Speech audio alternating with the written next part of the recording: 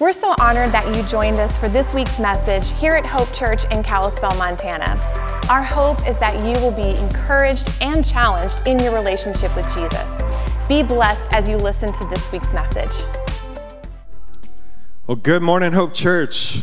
So good to be with you guys on this beautiful Sunday morning. I'm so proud of y'all coming to church on such a beautiful day. You get a gold star for choosing correctly. Life is all about choices, isn't it? And we heard an amazing message last week is from Pastor Josh. Can we just give Pastor Josh a hand?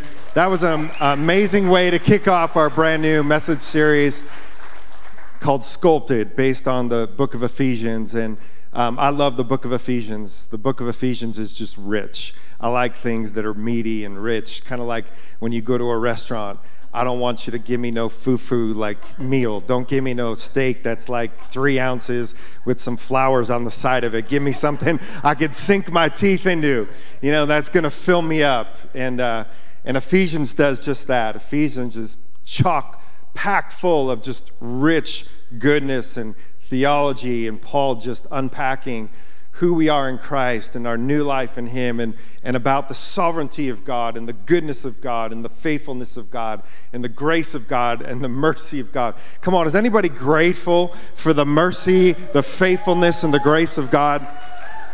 And today we're going to take a look at Ephesians chapter 2, where Paul now gets into, and in chapter 1, where he talks about how God is sovereign and He's in control, and He predestined things for us. In other words, there's a plan in motion from the beginning of time that God had in mind. And we're going to find out today that you and I, we're a part of that plan. That life isn't just random.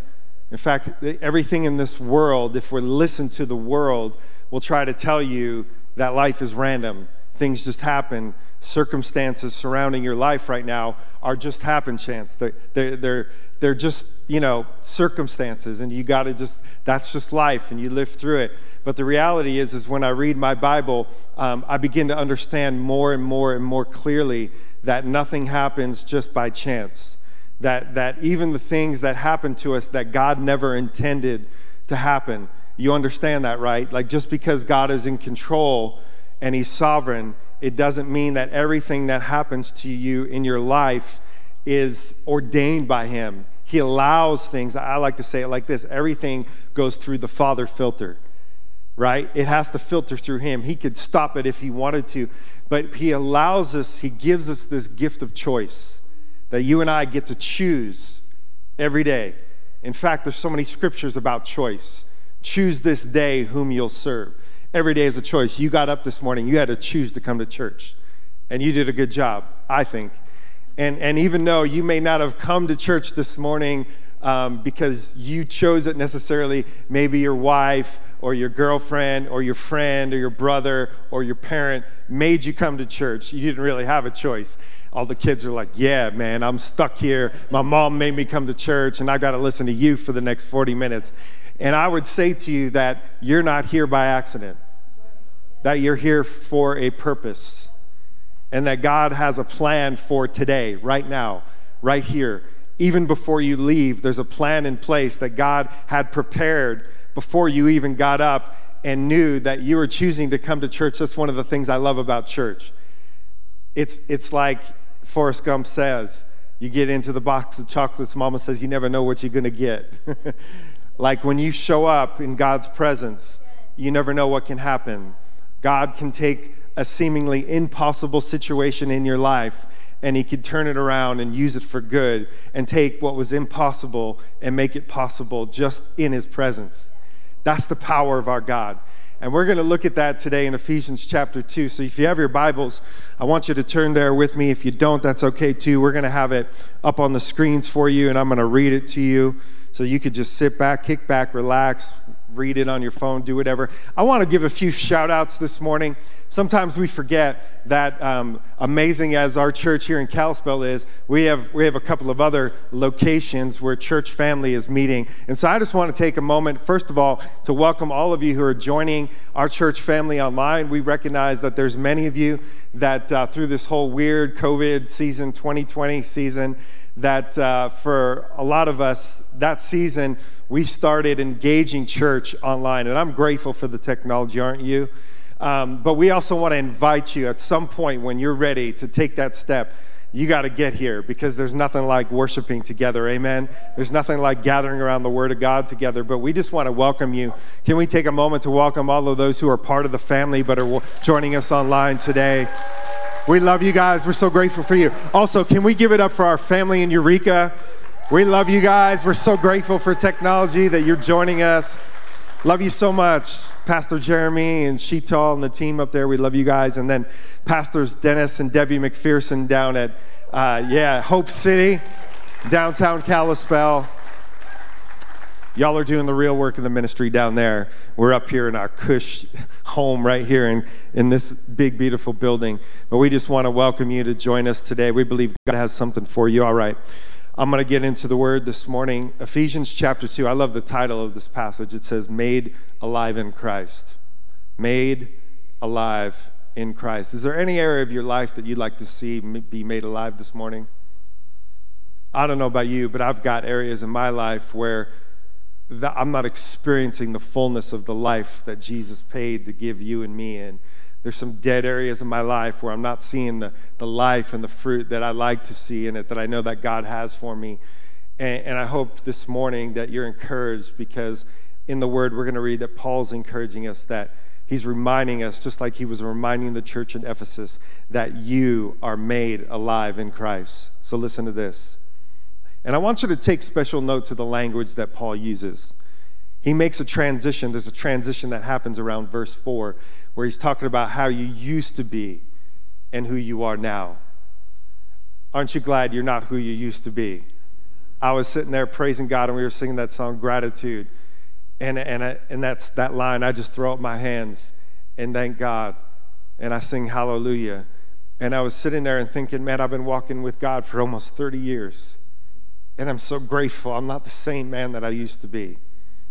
And yet, there's so much more I know that God wants to do in my life. And we're going to see Paul is going to encourage us in that very thing this morning. He says, as for you, you were dead in your transgressions and sins, in which you used to live, when you followed the ways of the world and the ruler of the kingdom of the air, that's Satan. The Bible talks about him being the ruler of this world and this kingdom. And the ruler of the kingdom of the air, the Spirit who is now at work in those who are disobedient. All of us lived among them at one time, gratifying the cravings of our flesh and following its desires and thoughts. Like the rest, we were, by nature, deserving of wrath. And I love it. Here's the transition. But God. But because of his great love for us, God, who is rich in mercy, made us alive with Christ, even when we were dead in our transgressions. It is by grace you have been saved. And God raised us up with Christ, that's speaking of the resurrection life in us now, and seated us with him in heavenly realms, that's vision, in Christ Jesus, in order that in the coming ages he might show the incomparable riches of his grace expressed in his kindness to us in Christ Jesus. For it is by grace you have been saved, through faith. And this is not of yourselves, it is the gift of God, not by works, so that anyone can boast. For we are God's handiwork. This is the main passage we're going to hone in on today, verse 10. For we are God's handiwork. Some translations say masterpiece. Some translations say workmanship. You get the idea. You're in the hands of God, and God is working something in you. Created in Christ Jesus to do good works, which God prepared in advance for us to do. I'm going to say that last one again. For we are God's handiwork, created in Christ Jesus to do good works, which God prepared in advance for us to do. Let's pray. Father, we thank you for your word. We thank you for your word that challenges us, even though it was written hundreds, thousands of years ago, God, that you can use it in our life today, now. Father God, we thank you that we are not who we used to be. Today, I pray that we get fresh revelation out of your scripture as to who you made us. We are your masterpiece. God, let that sink in. Let it go deep in our spirit today. And God, I pray that you would use it to change us, to transform us. God, we just surrender ourselves to you right now. We say, God, make us into your masterpiece. I pray that you would use this little time that we have. God, I give you this microphone. We invite you, Holy Spirit, to come do what you prepared to do, what you purpose to do today. In Jesus' name, amen, amen. And now I want to take a minute. Would you do me a favor? This is a collaborative prayer right here. I just prayed for us. Now I want you to pray with me for our nation. Will you do that? Father, we lift up the great nation of the United States to you. Father, we pray that revival would sweep over this nation. God, we know that our answer isn't stimulus checks. Our answer isn't who got voted into office. It isn't in a political party. It is in you, Jesus. It's in you, in Christ alone. That's our hope. That's the hope for this nation. God, would you return our hearts back to you? God, would you sweep over this nation? Would you cause revival to begin in your church? God, let it begin in me. Let it begin in our church right here in little Kalispell, Montana. God, I pray for every church in this valley. God, that revival would begin with us and that it would spread like wildfire and it would make it all the way to the White House. That you would turn this nation upside down with your presence, with your power, and with your resurrection life. Once again, we lift up President Biden and Vice President Kamala Harris to you. God, we pray if they don't know you, that they would come to saving faith in you and that you would surround them with godly men and women to lead our country back to you. One nation, in God we trust. Amen, amen, amen. Well, hallelujah. I love that. Yeah, I say hallelujah too, because I still believe in this great nation. I got faith that God isn't finished with us yet. Amen, amen, amen. The title of my message this morning is Masterpiece in the Making. Masterpiece in the Making. Now, if you're anything like me, most days when I get up in the morning, I feel anything but a masterpiece. I feel like a piece, but I'm not sure it's a masterpiece. And so I read passages of scriptures like this, and we read passages of scripture like this, and we think, yeah, man, that's for like the good people. That's for like, man, that's for the awesome Christians. That's for you, Pastor Lance. Like God is doing something, man, I can see God working in your life, but I don't really see him working that way in my life. I don't know that I believe that I can actually be who God made me to be, who he created me to be, who he prepared me to be, who he predestined me to be. Yet, if we're going to believe and the mechanism through which God works in us is this thing called faith. We are saved by grace through faith. And this is not of yourselves. This is a gift from God, Paul says. And that word saved is the Greek word. You know that the Bible is not written in English language, and it's written in the New Testament mostly in Greek, in the Old Testament mostly Hebrew, Aramaic. And so when they translated languages, sometimes the translation, we don't get the fullness of that word or a good enough description to let it hit us in the right way. When Paul says you are saved by grace through faith, that word saved is the Greek word sozo. I love that word sozo because unlike our English language that is saved, we think saved is like, I'm saved in a moment.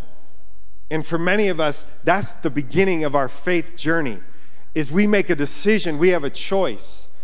See, last week, Josh talked to us about we have a choice. We get to choose, even though God pre-planned and predestined, and he's got a plan to make you into something. He got a plan to make you into a masterpiece. We've got to choose to give God control of our life. And the level to which we give God control is the level to which he paints more of the picture of who we are becoming and who God created us to be in him, in Christ. And that word sozo, it gives us this picture of a masterpiece in the making, because that word sozo means not only am I saved, that means I made a choice to surrender my life, to give it to Jesus. And many, I hope, in this room have made that choice at one point or another. I made it over 30 years ago. But my salvation is here and now. I am saved. I'm going to heaven. But it's also a process.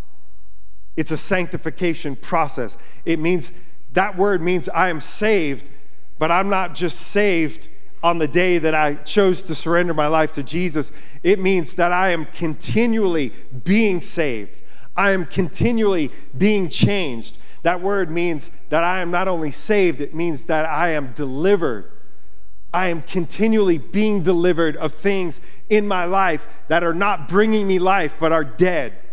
They're leading me more and more into death. Paul is giving this in the beginning, a description, and I love it because it's just like a master jeweler, that God has this perfect diamond that he's shaping you into, and yet to get a picture of how beautiful that diamond is, just like a master jeweler, in the hand of a master jeweler, the master, he takes out this black piece of velvet and he puts the jewel up to the black velvet so that you can see the fullness of what the beauty of that looks like. You have to look at it in the backdrop of the darkness. Oh man, I'm talking to somebody this morning. Because here's the thing, Paul is giving us a picture of, if you're going to see how really alive you are in Christ, I need to remind you of the darkness that you came out of. I need to remind you of how you used to live and all the darkness that was associated with the way that you used to live in your former way of life, in the way that you used to think. When you followed the ways of the world, it didn't bring life to you, it brought death to you. And so easily we could slip back and without even recognizing it, we could choose to go back and slip into our old way of life. And in the process, things get darkened in us. And so I've got a few points to you that I believe will encourage you this morning as we are a masterpiece in the making. You see, the church in Ephesus, some of the people, they were new to their faith. They were Gentiles and there were Jews in this church. And Paul was trying to help them make the transition from their old life to the new life. Now, I don't know how many of you in the room, or maybe you're watching, you're new to this valley, but one of the things that drives me crazy, how many of you loved this weekend? This weekend was amazing. I hope that you got to get outside. Me and my family went up to Libby yesterday, and we got to go to Kootenai Falls and do the swinging bridge. And man, it was just beautiful up there, almost 75 degrees. Loving spring in Montana right now. Right now. And that's the key word, now. Because if you're newer to Montana, and I welcome you, and a lot of people, they don't like everybody that's moving here, and they're like, man, this weather's too nice. We need these people to go home. We need bad weather. And I just say, no, welcome. We welcome you in. We welcome you to this church. We welcome you to this valley. It doesn't matter where you came from. We just welcome you here. But let me give you a little bit of tip from somebody who's lived now in Montana for 21 years. Springtime is the weirdest season in Montana. Just when you thought it was safe, come on, like Jaws, just when you thought it was safe to go back in the water, just when you thought it was safe to wear shorts outside, all of a sudden, one day it's 75 degrees and it's springtime and buds are coming up and flowers are starting to spring up.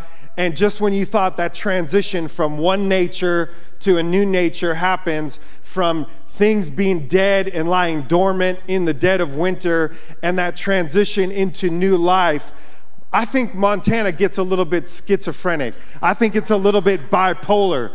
One day it's in new life and it's spring and we're all happy and we're going to the park and we're going outside. And then the next day, I got to put on my down jacket because it's freezing out, it's snowing out. I walk outside, I'm like, what is going on? Would you just make up your mind? It forgets. You're not in winter anymore. You're not dead anymore. This is a new season. You have a new nature.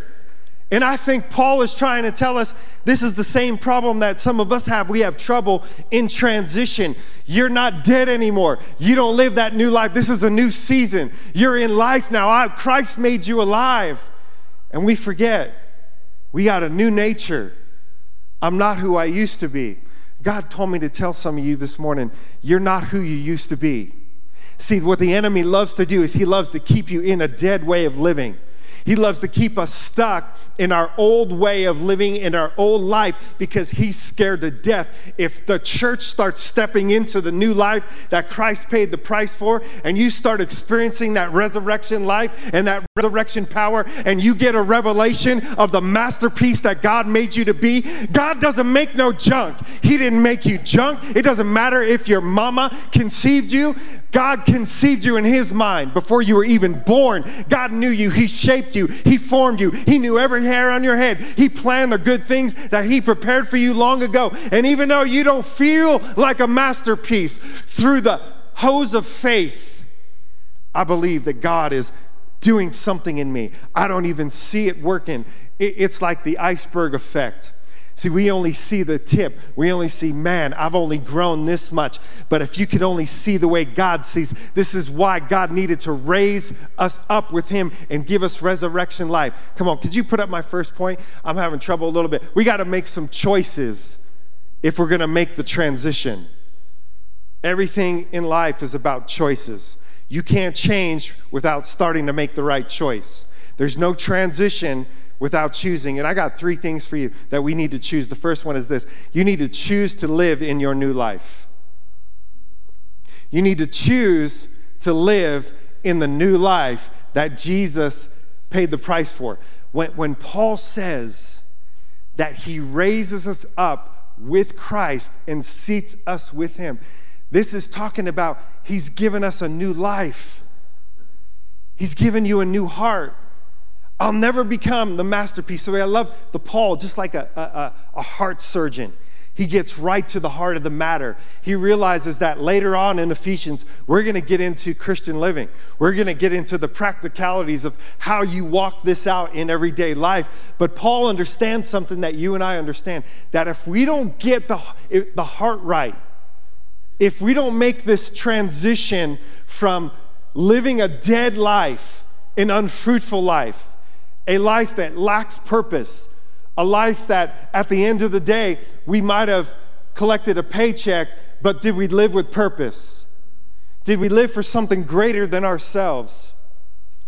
And Paul understands that unless we're able to make this transition to where we stop hanging on to the old life and we put on the new life. In fact, I'm going to fast forward to chapter 4. And I'm going to get into chapter 4 a little bit because there's a connection here between the beginning of chapter 2 and chapter 4, verses 17 through 24. Look at what Paul says. He's reminding them, just like a good parent, he's not trying to tell them what to do. He's trying to remind them of who they are. And he says this, so I tell you this, and insist on it. Listen to the strong language. Paul's insisting on it, that you must no longer live as the Gentiles do. That's people that live in the world, that's not Christians. In the futility of their thinking. Futility means it's meaningless. Man, I was thinking about how many meaningless things we spend. Listen, you have to understand something. You're either spending your time or you're investing your time. Paul's trying to tell us that God has a plan and a purpose for your life, for something greater than what you could do on your own and with your life. Too many of us are just spending our time instead of investing our time. Investing is different than spending. I spend something, I can't get that money back. It's gone. That's just like time. My day, man, we have more things at our disposal today on these phones. Like, man, I could waste time like nobody's business. I could be scrolling through Instagram. I could be playing games. I could be spending time. The worst thing in the world that Apple, and the best thing that Apple ever did, was give me my screen time. Because it shows me how much time am I wasting and versus how much time am I investing. And Paul says, in the world they do that.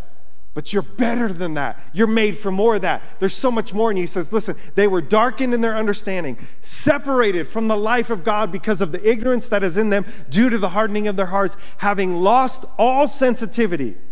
They've given themselves over to sensuality. Man, this is just like our culture today. They were fighting the same things that we do. There's so much pulling on us. There's so much sensuality out in the world. There's so much that wants to pull and suck your time and pull you out of the purpose and out of the plan of God and to just morph the image that God made you to be that's in you. And he says to this, In verse 20, that, however, is not the way of life that you learned. That's not the way of life you learned.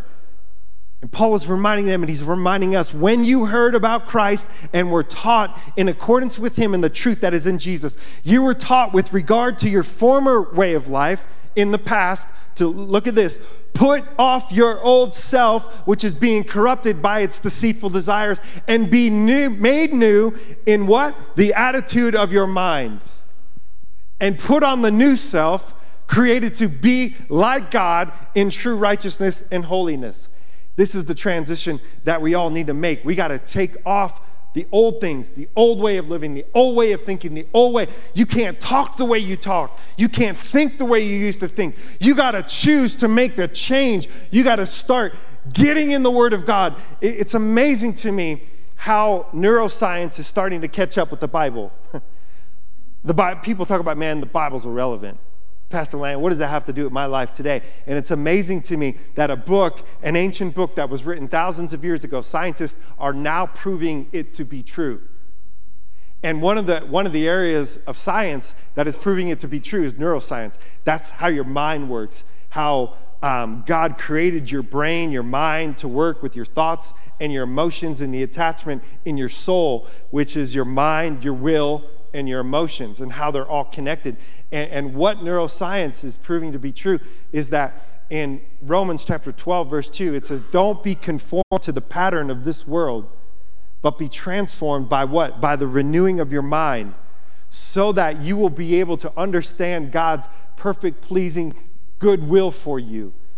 Too many of us, we don't even know what God wants us to do because we're so stuck in our old ways of thinking and our old ways of living that what happens is neuroscience has shown us that because we've thought so much that way for so long, your brain has neural pathways that over and over again, it's like it carves out. Just like yesterday, we were in Libby, and it's amazing to me how water has carved out a pathway.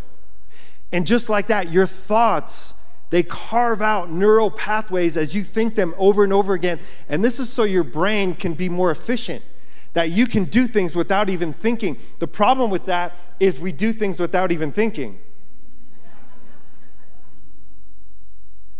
And we think our old way.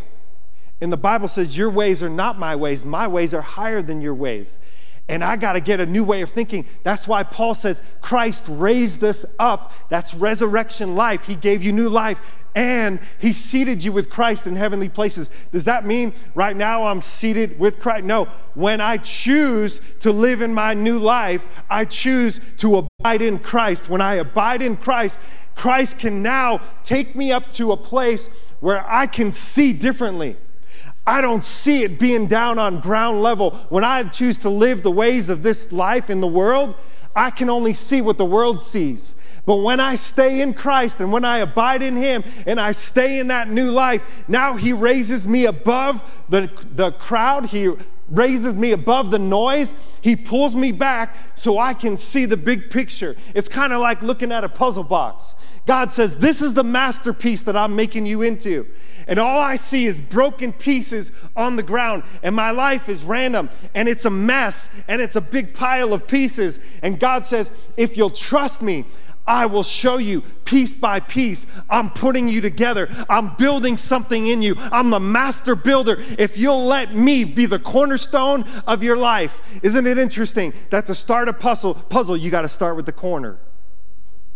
Paul later on in Ephesians 2 is going to say, Jesus Christ being the chief cornerstone, he's got to be my foundation. When he's the foundation and he raises me up, seated with him, he says, see, I'm going to give you a new way to see things. I'm going to give you new thoughts if you will listen to me and obey. Notice one of the things that Paul says that keeps us in the old way of living. Disobedience. Then when we don't obey what God tells us to do, this is learning to live that new life. I got to live that new life, but I got to break free of my old patterns and habits, and that takes intentionality. In fact, most neuroscientists believe it takes around 40 days to break old ways of thinking. That's interesting. 40 is a significant number in the Bible. 40 is the number of breakthrough. It took 40 years for the Israelites to break free of the slavery of Egypt. Now, they were free, but they were still in bondage to their old life, their old way of living. 40 days. What would happen if you got in the Word every day for 40 days? I was thinking about how the Bible says that we're cleansed by the washing of the Word. As I get in the Word every day and I read the Bible, I'm doing more than reading the Bible. The Bible is the living Word that is washing away the filth of my old way of life, my old way of living. All the garbage I picked up in the day, before I go to bed, when I pick up the Word and read it, it's just washing it away, washing it away. I'm not a very good handyman. Why are you laughing? My wife is the one. She ain't laughing, I'll tell you that. Poor thing. She got to put up with me. Grew up on the streets of Yonkers, New York. Never learned how to even do anything. Didn't know what a wrench was. And last week, our sink was leaking. And so she buys a new sink and she'll put it like on my bed or something as like a hint. Like, it's time to do this.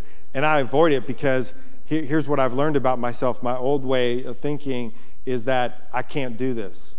That's not me. That's not who I am.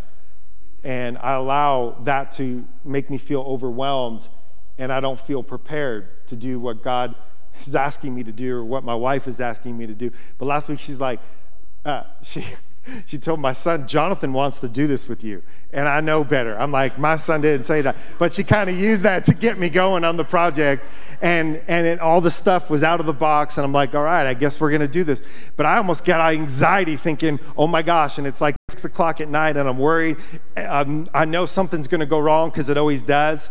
And so I start Googling and YouTubing how to change out a sink. And because I'm not prepared, right? I'm not prepared for this. And we put the sink in and everything, and we got to a point where we were trying to get the old sink out. And I didn't realize that it wasn't actually the new sink that was going to be as much of a problem putting in as it was getting out the old one. And we started taking the bolt off of that held everything in. I detached all the old cables, and now I got to get, and what happened was water, because it was leaking over time, it had rusted the bolt on there. And we got it about halfway, but we couldn't get it off all the way. We were stuck. This is like some of us in our Christian life. We've gotten halfway out of our old life, and then we get stuck. And we don't know what to do. And so we just stay stuck in this pattern of old living. And my son Blake, brilliant. We're all sitting there. I'm like, man, I guess this isn't happening today. I don't know what I'm going to do. I'm going to have to get a special tool. I'm going to have to call a plumber. I don't know. And my son Blake, he's like, I got an idea, Dad. And he runs out into the garage and he goes into the toolbox and he comes out with this little hacksaw. And he's like, we're just going to saw it off. And I'm like, brilliant. I'm like, that ain't ever going to work. I'm like, this is pipe, man. You can't do that. And he's like, well, let's try it. And he gets in, he starts sawing, and he starts sawing. And guess what? He starts cutting through. And finally, after like hacking at that thing for like, I don't know, 10, 15 minutes, he took a break, he's sweating. Finally, he gets through that thing breaks off, and we get the old one off, and we put the new one on. And it's been amazing. We start using that new one, but here's the problem. I went to wash dishes the other day, and our old sink, it had the spout in the middle, and over to the right was the handle where you turn the sink on and you hot and left. This new one, everything is on that middle part. Everything, like turn it on, the hot cold is on one thing. Over here to the right in that little hole that was empty that we had to fill is the soap dispenser. So now I'm washing dishes, and I'm washing dishes, I'm not even thinking, and I promise you, 5 times I tried to turn the water on and I got soap all over me because I'm reaching for what I think is the handle, but I'm actually grabbing the soap. And I got so mad at myself because I kept washing. I get so frustrated. I'm like, oh, dang it. I couldn't get used to the new way. It wasn't natural to me. That's just like our life in Christ, man. We've got a new nature inside of us, but it isn't natural for us to learn how to live in that new life, to take advantage of that new life. And we got to intentionally stop and think and look at our life and say, what areas of my life are causing me to be dead? What areas of my life do not have the resurrection life and power that God died for me to give me, to give to me? Look at Matthew 16:26 in the Amplified. It says this, for what will it profit a man? What will I gain if I gain the whole world and I forfeit his life, his blessed life in the kingdom of God? Or what would a man give in exchange for his blessed life in the kingdom of God? I wonder how many of us, because we can't make that choice and we don't make that transition into the life that God had, how many of us, we're living a life, it's got no life in it. It's just dead. The Bible calls it dead works. We're working hard. We could even do good things. We could do religious things. But if it's not in the life of God, if I'm not doing it out of his grace, it's just dead. I love this quote from C.S. Lewis. He says this, human history is the long, terrible story of man trying to find something other than God to which make him happy. Human history, the long, terrible story of man trying to find something other than God to make him happy. The only way that you and I are truly going to be free is when we choose to live in that new life. So here's what I want to tell you in wrapping this part up. Stop living in the past and start living in his presence. The life is in the presence of God. That's why when we're in worship, there's so much life in the room. That God says he inhabits the praises of his people. There's life in the middle of praise. There's life, and I can step into it at any moment. I can say, I'm tired of living like this. And some of us are. And what I would say to you is, stop letting the dead things of the past. You know, I love history, and I love the medieval times. They're interesting in a lot of different ways. But one of the things that's interesting is the way they used to torture people. That sounds so weird. I'm not by nature, don't like pain and suffering and all that. But what I thought was interesting is one of their, and this is going to gross some of you out, but I also hope that you never forget it for the rest of your life. One of the ways that they used to torture prisoners is they used to chain them together. And they used to chain them together with one of them who was really sick or ill that would probably die, and they knew it. And they inevitably at some point would die, and the prisoner that was still alive, they would leave the dead man chained to him. And over time, as his body began to putrefy and rot, it would start to putrefy and rot their skin, and it would begin to kill them in the process. I think this is a picture for the way some of us are trying to live our new life. We're trying to live our new life in Christ, but we got too many dead things hanging on to us. We got too many dead things chained to us, and we need to have Christ. We need to cry out and say, God, I am tired of living chained to these dead things. Today's the day. I choose, come, Lord Jesus, and snip away the chains that are holding the dead things to my life. I want to be free. I want to be free to be who you made me to be, but I can't be free as long as I got those things chained to me. He said, as for you, you were dead in your transgressions and sins, but that's not you any longer. Now you're free. Second thing I want to tell you, and I got to go fast, is that we need to choose to live for the purpose that God made you. Choose to live for God's purpose for your life. Now, I use this language on purpose for purpose. Because for many of us, I think in the Christian life, we like the idea of God setting us free and giving us a new life. But then what we want to do is we want God to fulfill my purposes for my life. I want to be free to be a good guy now. I want to be free of my addiction. I want to be free to be a better husband, a better wife, a better employee. I want the life of God in me, but I want to add Jesus onto my agenda, my purpose, my plan, not yield to his purpose and his plan for my life. And Paul's telling us that God prepared and has a purpose for your life. He prepared good works for you to do, good things. But too many of us, we're so stuck in that old way of life that we can't break free, and we can't allow God to do what he wants to do in us so that he could use me for something bigger than myself. Do you know that when I studied psychology, there's this Maslow's hierarchy of needs.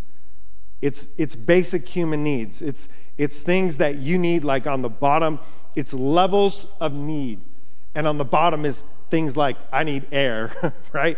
To breathe, I need oxygen in my lungs, I need water, I need food. And as you get the basic things, as you move up that ladder, the hierarchy, the higher you go, the less needy you are for those things.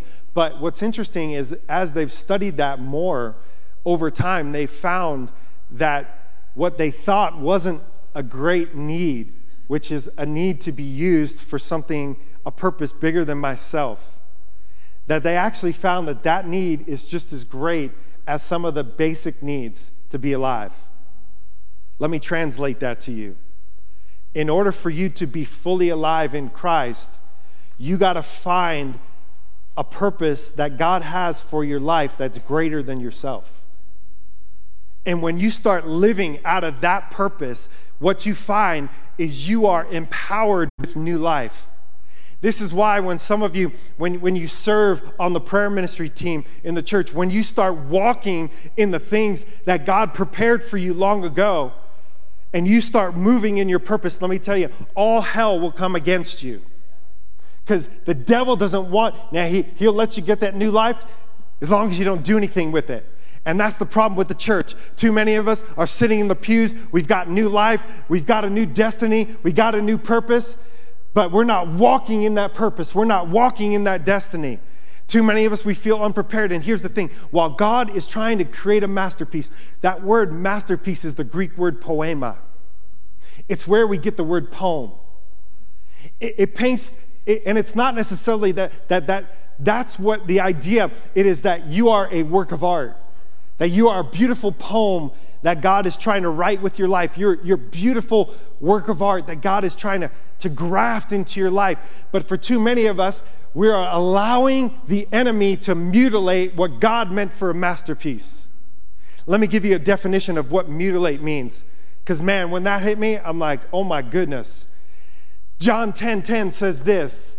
It contrasts the two things, death to life, just like what Paul's doing. Jesus himself said, the thief comes to steal, kill, and destroy, but I have come that they may have life and have it to the full. But the enemy of our soul wants to mutilate the masterpiece. Look at a definition, dictionary.com. It says to injure, to disfigure, or to make imperfect by removing or irreparably damaging parts. I'm going to read that to you again. I don't know, it really sunk in. Think about this. I want you to think about your life. Now, Romans 8:28, it says, for God causes all things to work for good now there's a prerequisite here.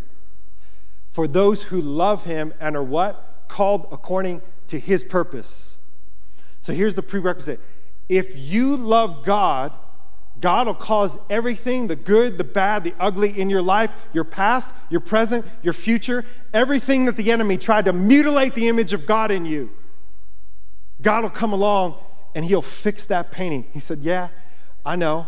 Just like Joseph, he was thrown in a pit by his brothers. He was rejected. He was thrown in prison. He was for years. And then he gets finally to the place that God has the purpose for his life.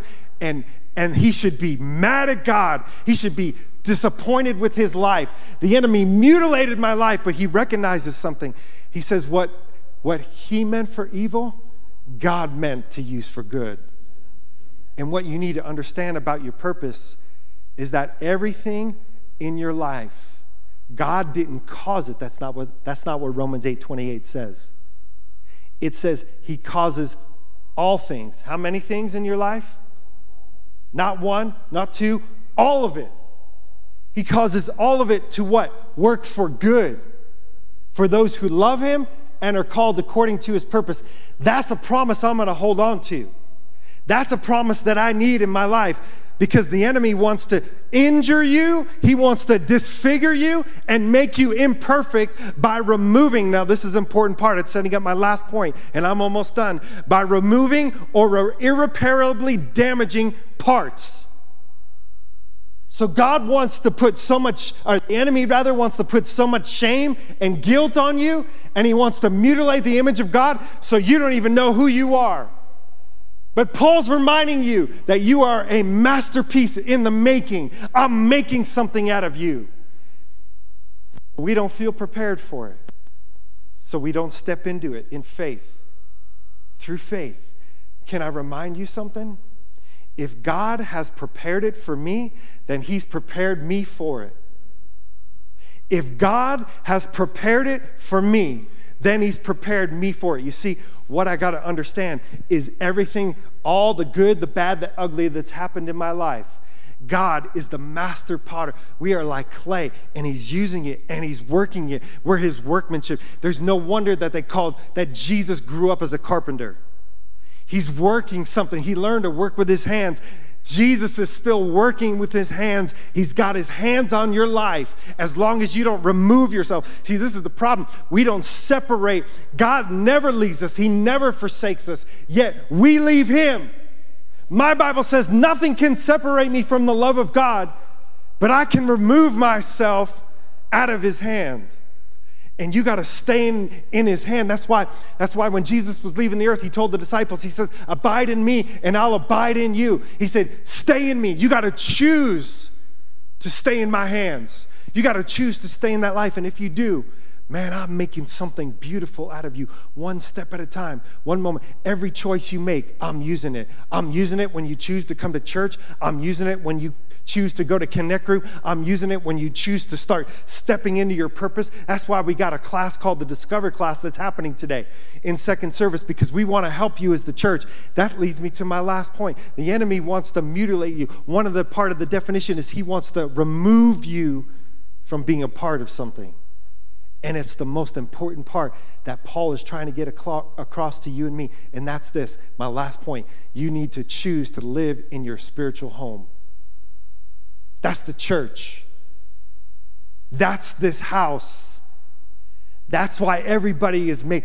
When you come into new life, God puts you in a spiritual home. He puts you in a spiritual family where you got spiritual mothers and fathers and brothers and sisters in Christ. And everything that the enemy wanted to do to take you out in the church, in the safety and the covering of the church, God uses it. Man, I'm looking out. I'll tell you what, when I got saved and when I started going to church, I'm so grateful for faithful men and women like so many of you in the room today. I had a man, thank you, Rusty Williamson. He was the worship leader. He saw me as a young man. He saw the potential in me. And he came alongside me and he began to disciple me. He began to help me make that transition out of my old life into the new life, because it's awkward. There's an awkward period. And if you're new to Christ, man, I feel for you. You feel a little bit like one of those calves after they get birthed out of their mom. They get up and they're all wobbly and they look like they're drunk and they don't know what they're doing. And they don't know how to live outside of the womb. And that's the way for many of us we are. And Paul's reminding us, you got a spiritual home. Look at this, Ephesians 2:18. It says, for through him we have both access to the Father by one Spirit. Consequently, you are no longer foreigners. You're not strangers, but you're fellow citizens with God's people, and also members of his, what? His household. Built on the foundation of the apostles and the prophets, with Christ Jesus himself being the chief cornerstone. In him, the whole building is joined together and it rises to become a holy temple in the Lord. And in him, you too are being built together to become a dwelling place in which God lives by his Spirit. He gives you a new heart. He gives you a new purpose. And he puts you in a new family. Some of you got decisions, you got choices to make. If you're going to live the new life, you might have to cut off some relationships. You got to get rid of some dead weight. And I don't mean that in a mean way, but you're not who you used to be. And if you're going to be all that God planned for you to be, you got to get off the dead things. I'm going to close with this story. I think art is beautiful. And one of the artists that fascinates me is Michelangelo. In fact, probably my all-time favorite painting is in the Sistine Chapel, where he painted God touching man. And those two fingers, man reaching out to God, God reaching out to man and touching man and making him alive. And I love that. It's a reminder to me of the life. But I also love Michelangelo. I love David. And there's this sculpture. Actually, most artists argue that this is the greatest sculpture ever created by an artist. What's interesting, the backstory. You know everybody's got a backstory, right? Like if we could go through this room and you could hear the backstory, we only see the highlight reel. You see who I am today, but you don't know the backstory of what I used to be and what I came out of and what God removed out of my life over time. The backstory on Michelangelo's sculpture of David is that it was the 16-foot piece of marble that was flawed. And at first, Michelangelo wasn't the artist they gave it to. They gave it to this other guy who tried to work on it for like 4 years. 4 years trying. Man, he's trying to work it, sculpt it, get the flaws out of the marble. And finally he gave up and he said, I can't do it. And they came to Michelangelo and they said, can you do it? And he says, oh yeah, I can do it. And after he did it, and it was this beautiful sculpture, that old artist, he came to him and he says, how in the world did you take that flawed piece of marble and how did you create something so beautiful out of it? And he said, it's the Imagen del Cor. You put up that picture? It's the picture of Michelangelo's David sculpture. And it's called the Imagen del Cor. He said, because when I look at it, I don't see the piece of marble. I see the image inside all the flawed pieces in the marble, and I set it free. He says, I don't see all the flaws. I don't see the marble. What I see is Imagen del Cor is the image of the heart. I see the image of the heart, and I see inside there, and I says he works from the inside out, and I set the image free. I believe that's exactly what God does in your life and in my life. He sees you. He sees every part of you. He sees the flaws. He sees your weakness. He sees all of it. And yet he sees a masterpiece. You're a masterpiece in the making.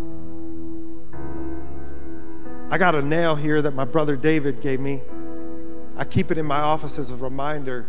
These are like the nails that nailed Jesus to the cross. Jesus chose the nails. Will you choose the chisel? What used to be nails are now chisels in the hand of the Creator.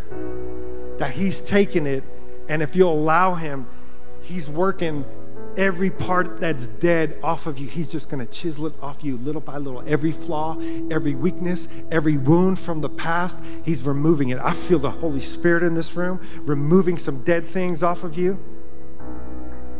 But here's the thing, you've got a choice. Jesus chose the nails. Will you choose the chisel? Will you allow Him to do the work? Because if you don't, what people don't realize is, as beautiful as a sculpture as David was, that in the hall at the Academy of the Galleria in Florence, where David's sculpture is, there's other sculptures, but they don't look like that. They're half finished. In fact, Michelangelo called them prisoners because there were sculptures that they call it the Hall of Prisoners, because as you walk through it, there's statues that began a good work, but they're not finished yet. I wonder how many of you in the room are just like some of those sculptures. You're imprisoned to the past. God started a good work in you. He began a good work in you. And what I want to tell you as we finish this morning is that He who began a good work in you, He will complete it. He will finish it. But the choice is yours and the choice is mine. God, He's taken me so far, but He's not finished with me yet. I'm still putting myself in the Master's hand, and I'm choosing the chisel because He chose the nails.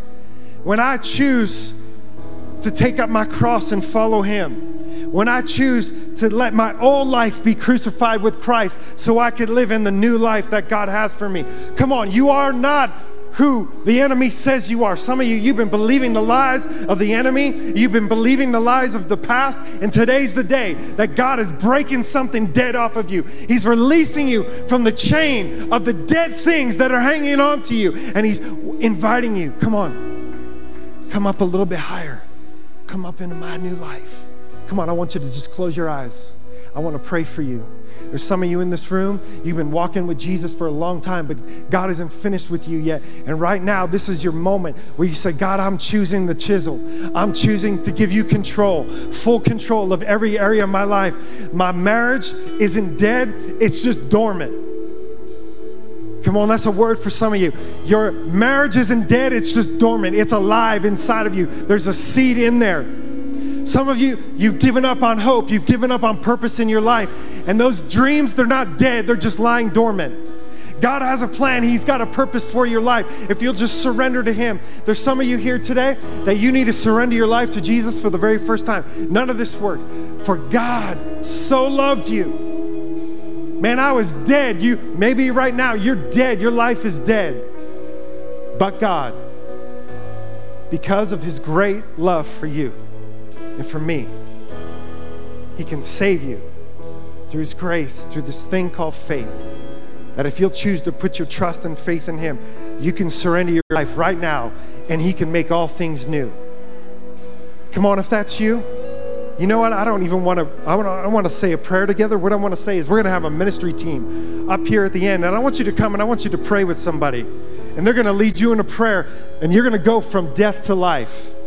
The rest of you here, I want to ask you to just slip up your hand. If there's some things that are dead in your life and you need more resurrection power, you need more of the resurrection life of Jesus, and today you'd say, God, I'm choosing the chisel. I'm choosing to let you take some dead things off my life. Come on, don't be shy. Bold, raise your hand right now.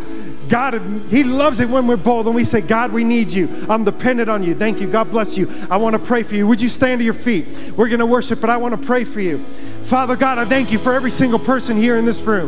God, I pray that your Holy Spirit would come upon them. God, that you would break off right now. I break off in the name of Jesus things that were dead, things that are old patterns, old habits, old ways of living. I break it off. I break that chain of dead things hanging on to you in the Jesus name. And right now I pray for resurrection life to come upon you. Right now, Holy Spirit, come and breathe on every single person. Breathe on them, God.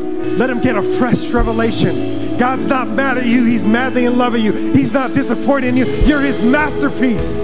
He loves you. He loves you. Thank you for joining us for this week's message from Hope Church. If you enjoyed this message, you can easily support the ministry of Hope Church at hopechurchmt.com/give. Also follow us on social media at Hope Church MT. Be blessed and have a great week.